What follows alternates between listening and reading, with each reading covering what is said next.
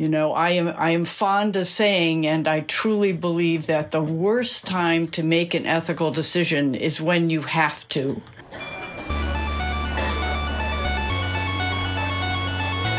Having a good idea doesn't get you stuff. And if we'd hit those, there would have been an explosion. We would have died, obviously. Scholarship should cultivate the virtues. Worry more about, am I searching for what I should be doing next in the world? Hey everyone, I'm Gavin Cosgrave, and thanks for tuning in to the Voices of Santa Clara podcast, where we aim to educate, inspire, and connect the Santa Clara community to live our Santa Clara values of consciousness, compassion, and competence. So today we have an excellent guest on the show. I'm super excited, and after finishing this conversation, I just had this amazing feeling that reminded me why I love doing podcasting, and I think you're going to get a lot out of it because today's guest has a lot of incredible things to say. Her name is Margaret McLean, and she is the Director of Bioethics at the Markkula Center for Applied Ethics. She's also a senior lecturer in religious studies and affiliate faculty in bioengineering. She teaches courses on ethics related to healthcare and biotechnology. In 2017, she was awarded a Certificate of Special Recognition from the U.S. Congress and the Santa Clara County Medical Association Citizens Award in recognition of her significant contribution to the health field. In this conversation, we discuss how hospitals are making life and death ethical decisions, how the pandemic is impacting vulnerable communities, and how normal people can help change unjust systems. We also touch on religion and its link to ethics, how working with end-of-life patients has shaped how Margaret thinks about death, and how we can all become a little bit more ethical. Please enjoy this conversation. Thanks for listening, and hope you're doing well.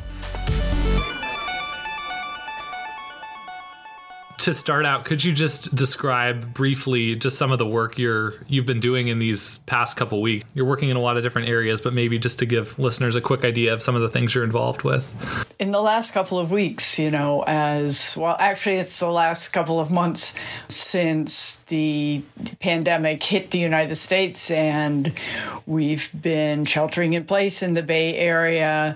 I've been doing a couple of things. One is we had about a week to get our courses online, and I have not taught online before, so that's been a very steep, actually vertical learning curve for that.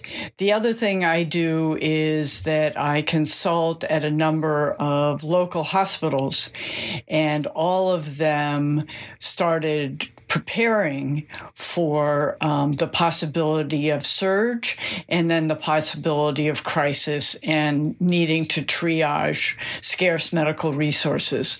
So I've been involved in a number of conversations, deliberations, and the actual writing of policies around triage and other matters that are important right now in the healthcare environment. Yeah, and so I was noticing, I first reached out to you over a year ago, and in the line of my initial email of some of the things we might discuss, I had like the risk of a global disease was in that list, which I just thought was funny, but was something you've looked at and thought about before this happened. So I'm wondering, like, were you surprised that there was a pandemic? Were you less surprised about any of the outcomes given how much time you've spent thinking and studying this possibility? I was actually not surprised after hearing the news out of China and the build of the epidemic in China and how fast it was spreading and how little we knew about it and how quickly it disseminated from China into Europe and then into the States, etc. I think what's surprising is how much we don't know about this particular virus. Yeah, and in a way, this is the moment when suddenly your field, your area of bioethics matters more than ever, right? And there are important ethical decisions that need to be made in real time with, as you're mentioning, limited information and so many unknowns. So, yeah, like what are some of the bigger ethical issues related to the coronavirus that are important right now? Well, I think the one that comes to mind first for most people, because it's caught so much attention, are the questions about scarce resources. And those come in a couple of forms. One was, I think, the surprising lack of personal protective equipment for healthcare workers, that I think we were completely caught flat-footed by the fact that healthcare workers could not, and I think still in certain areas cannot adequately protect themselves from being infected as they do their work.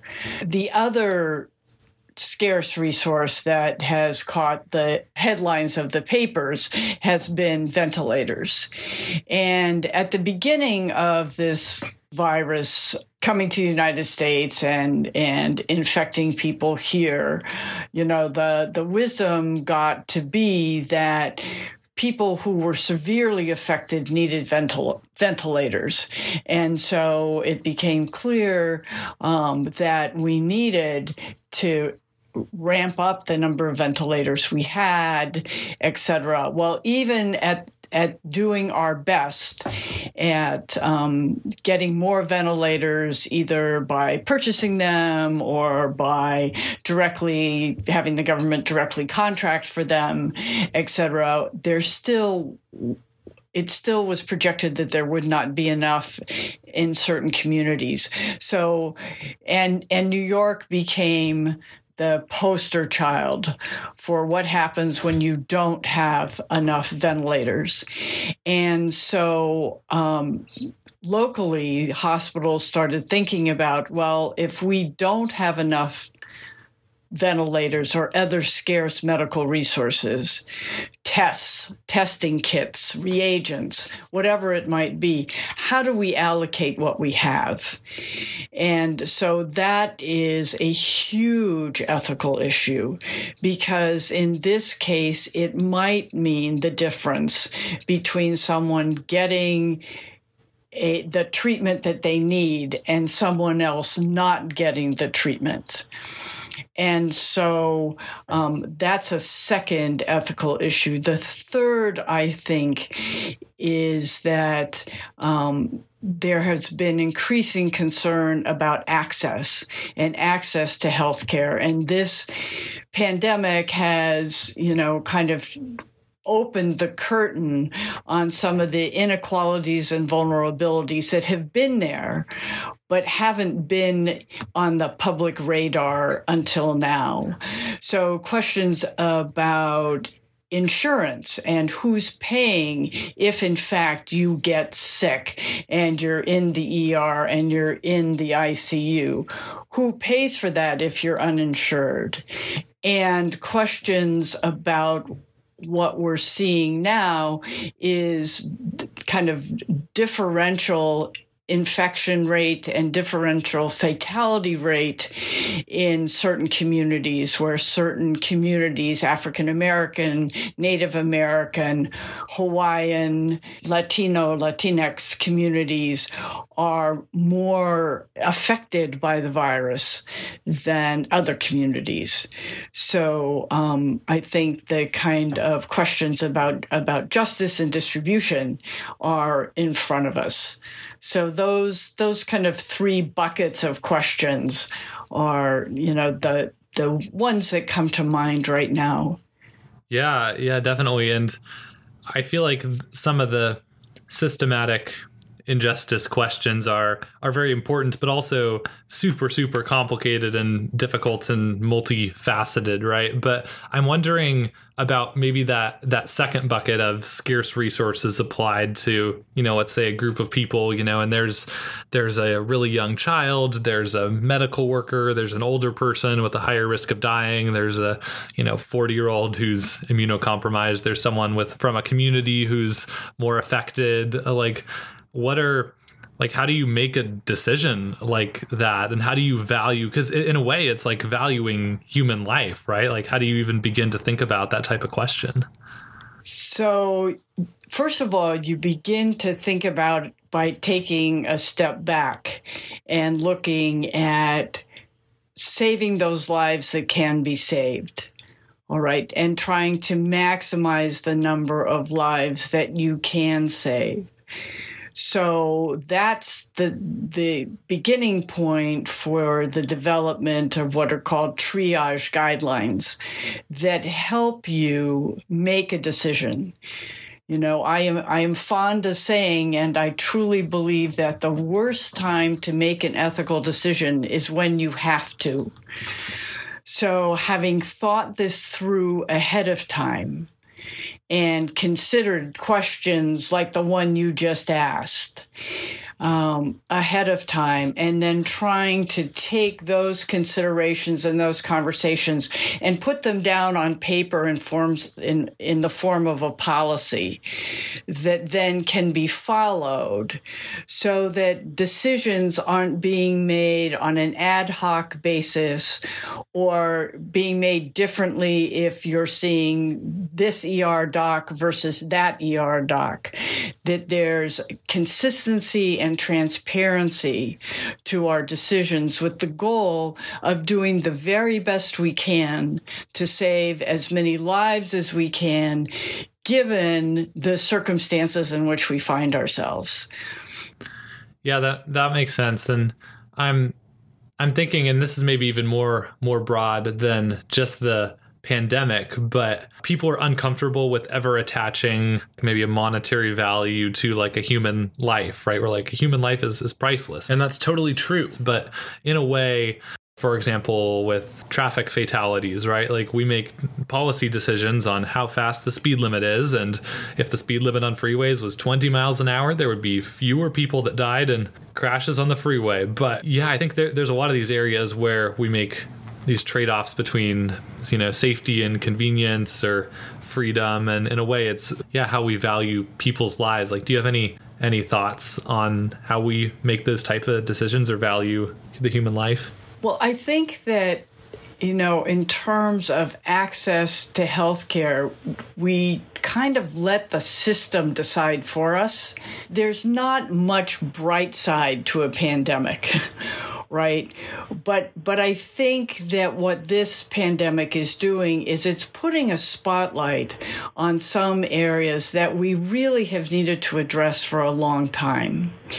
And one of them is, you know, access to healthcare. And it's to put in place the ability for people to have equal access to good health care, which says we value all of these lives the same. That people who live in this neighborhood with this zip code are valued as much as people who live over here with this zip code, you know, who have had access historically. You know, how can we take what we're learning now about differential access and the pathology of this disease that's sorely affecting already vulnerable populations, and not lose this lesson? You know, as a teacher, you know, there are always 2 or 3 things I want students after 10 weeks to walk out of the class with, you know, and it's only 2 or 3. It takes me 10 weeks to get there, but it's only 2 or 3 things. And one of the things we have to walk out of this with is understanding that vulnerable populations deserve our attention. Yeah, that makes sense. I'm so curious. Now I have to ask, what are some of the other things you sometimes want students to walk out of your classes with? Yes. Well, you know, I want my students to walk out of my class understanding that ethics is a part of everyday life, that we make these decisions all the time, and you don't have any choice about whether or not you're going to make ethical decisions. You know, your choice is you can make them well or you can make them badly, but you're going to make them. And so what I want to be able to do is to try to give my students and others tools to make those decisions well, to know that deciding for this means deciding against that, to know that following the rules may lead you to consequences that you're not comfortable with. And then bringing those consequences and those rules into conversation, that's the main thing I want my students to be able to do when they leave my class. Yes, they have to write papers and all of that, but really it's ability, it's preparedness for, the tough choices that we all inevitably face. Whether we're in healthcare or in business or just in our everyday lives. Yeah, and that's a great point that everyone is making ethical decisions. But I'm wondering, when you bring up the idea of these like unjust systems like healthcare or something like that, is there anything normal people can do in a sense? Like, I'm not making any decisions about the way the healthcare system works. I'm just participating, right? So how do we change a system that we maybe don't have a lot of like control over, right? Like I feel like it's easier to think about ethical decisions when they're like right in front of you concerning your own life, right? But there's a lot of other important areas. There are a lot of other important areas, and there are ways that communities, that groups, that, there are lots of groups who exist to advocate for what they believe to be the right thing to do. So you want to protect the climate. You want to increase access to health care. There are advocacy groups that work to do that. And then, of course, we all have the ability to vote for people who will carry our values, our ideas forward. I mean, the healthcare debate that we had earlier during this election cycle, it was a prime example of that, of where you've got different approaches to increasing access to healthcare, among the Democratic presidential candidates at that time. But they were different approaches with different values undergirding them. So that's another way that we can participate, is to listen carefully to what our elected leaders are saying and then choose to keep them in office or to change them out. Yeah, definitely. As part of like looking into your background, I found it really fascinating that in addition to the bioethics stuff that we've touched on, that you've also, taught and researched in the religious studies area. So like, do you see those as related in any way, or like what role does religion play in making ethical decisions? Well, I think that, ethics comes from a number of sources, right? Our values, come from our families, from our culture, and they also come from our faith traditions. And so it's part and parcel of many people to have a faith commitment that guides their ethical decision-making. And one of those adages from my childhood was, there are no atheists in foxholes.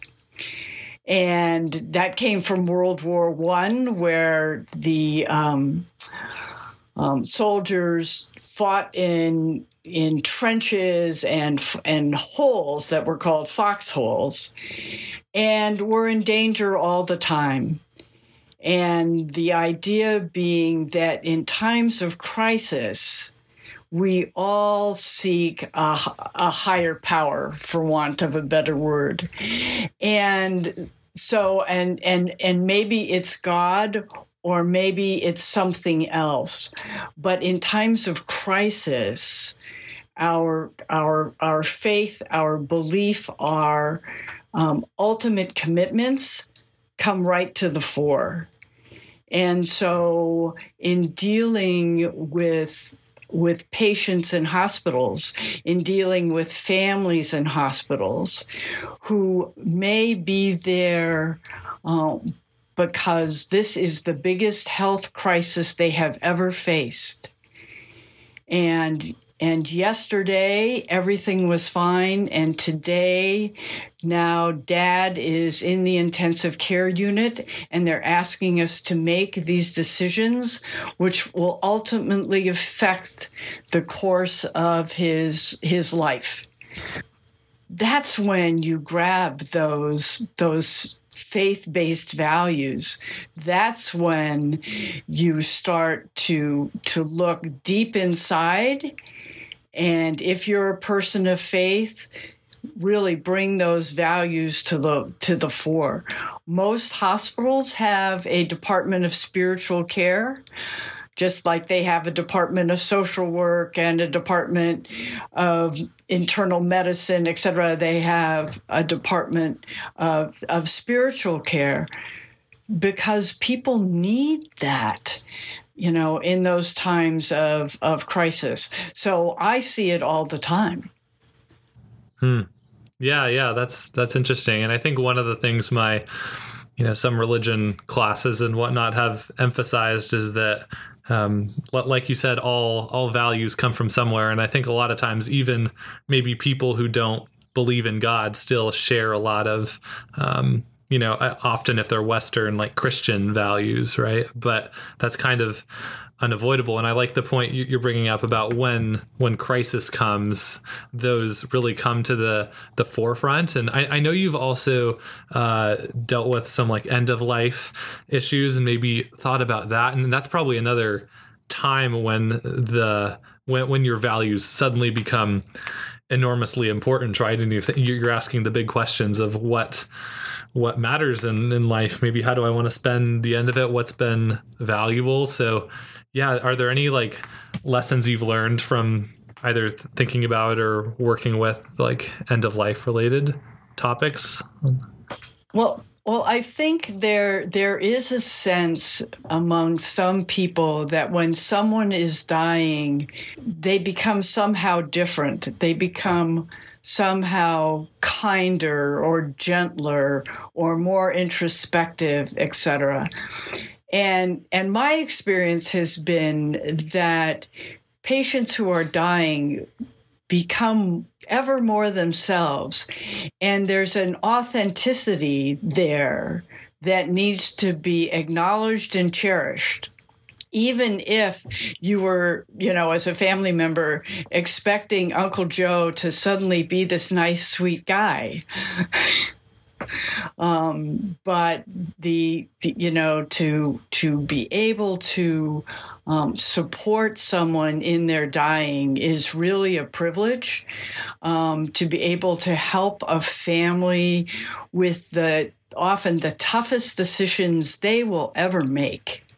It is a privilege. It's hard, but as a clinical ethicist, I am often with patients and families at some of the most intimate and tragic moments.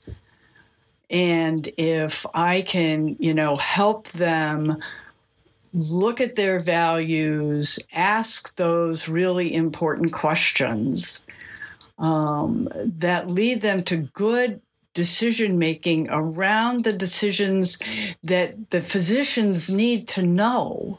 Do you want us to put him on a ventilator? Do you want us to start his heart again if it stops? To be able to help support people in their decision-making. And all of us are going to have to make those sorts of decisions, either for ourselves or for someone else. And, that's the other piece that I want my students to leave the classroom with, is understanding that even if you're a finance major or you're a computer science major, these questions in my medical ethics course are questions you're going to have to answer. Maybe not today, but 10 years from now or 20 years from now. you will be making these sorts of decisions about your own health, about the health and well-being of family members, of your parents, of your grandparents. And so the best thing we can do is to think about those decisions ahead of time. Just like planning for the pandemic, right? Just like writing those triage policies. We all need to have thought through decisions about critical illness, decisions about end of life, so that when the time comes, we can go back and say, okay, this is hard, but I've thought about it already. Yeah, that's really valuable. Thanks for sharing. It seems like a simultaneously like difficult, but also really rich and meaningful experience to be able to work with clients or patients like that, right? Like, do you think it shaped how you think about death? Absolutely. I mean, it absolutely has shaped, my own thoughts about my own end-of-life decision-making. I do have an advance directive, and I've changed it a number of times, and I change it in response to learning more about what that means and what's at stake. And so I think those experiences really have shaped my own thinking. And I was my mother's decision maker when she was dying. And even though I knew exactly what she wanted, and so did the rest of the family, we were all on the same page, having the courage to say, no, we want you to disconnect the ventilator. That's what the physician had asked, was the hardest thing I ever had to do.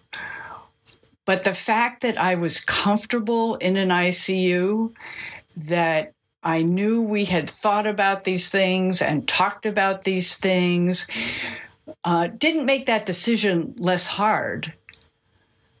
It didn't make it less painful. But it made it possible to say that, to have the courage and the compassion to make the decision my mother wanted me to make. Yeah, awesome. Thanks for sharing. There's a couple of questions I like to ask at the end of conversations. I normally ask about advice for students, but I feel like you've given some great tips there. So I'm wondering, like, if you could, let's say, send a message to every person in the United States, what would you want to say? I mean, short of, something like, be good. But, I think if there was a single message, it's to take the time to do ethics well. It's to understand that we all make decisions about right and wrong. That's the heart of ethics, is being able to decide between right and wrong. And, if faced between a decision this is clearly right and this is clearly wrong, that's not so hard. But decisions are hardly ever that way. And so it's to understand that in the middle, in the shades of gray, in trying to decide between two really difficult options, neither of which is really something I want to do, that to sit down and think hard about it and to take the time to make the decision, not to just knee-jerk ethics, but to really think through, what do you value? What are the consequences? Who am I becoming by this decision I'm making? That is what I would encourage. That would be the message. Awesome. Thanks for sharing. And finally, what does an ideal Saturday look like for you? Well, an ideal Saturday that did not involve sheltering in place would involve a trip to the Monterey Bay Aquarium, which I can do on a Saturday. Cool. Well, thanks so much for doing this conversation. I really appreciate it. Sure. Hey everyone, thanks for tuning in. You can subscribe on Apple Podcasts and now on Spotify so that you don't miss an episode. Check out the website at voicesofsantaclara.com for some shortened transcripts, and you can like the Facebook page and follow on Twitter. I'll see you next time.